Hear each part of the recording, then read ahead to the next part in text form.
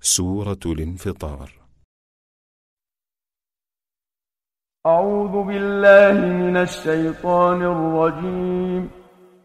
Me refugio en Allah de Satanás, el maldito. بسم الله الرحمن الرحيم. Empiezo con el nombre de Alá, el Clemente, el Misericordioso.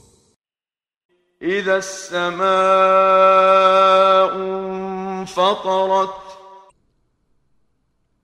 Cuando el cielo se resquebraje, وإذا الكواكب انتثرت.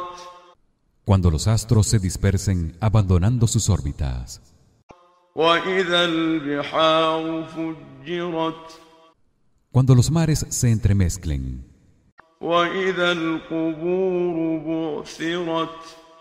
cuando las tumbas expulsen a los muertos, علمت نفس ما قدمت وأخرت. entonces todos sabrán las buenas y las malas acciones que realizaron. يا أيها الإنسان ما غرك بربك الكريم. Oh hombre, que niegas la verdad, ¿qué te sedujo y te apartó de tu generoso Señor? الذي خلقك فسواك فعدلك. Aquel que te creó, te modeló con perfección y armonía.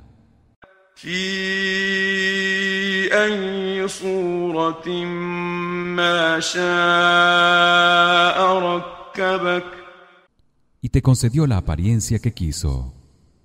كلا بل تكذبون بالدين. Y, sin embargo, niegan el día del juicio final. وإن عليكم لحافظين. Y en verdad, tienen ángeles guardianes, كراما كاتبين. que son honorables, registran todas sus acciones, يعلمون ما تفعلون. y saben lo que hacen.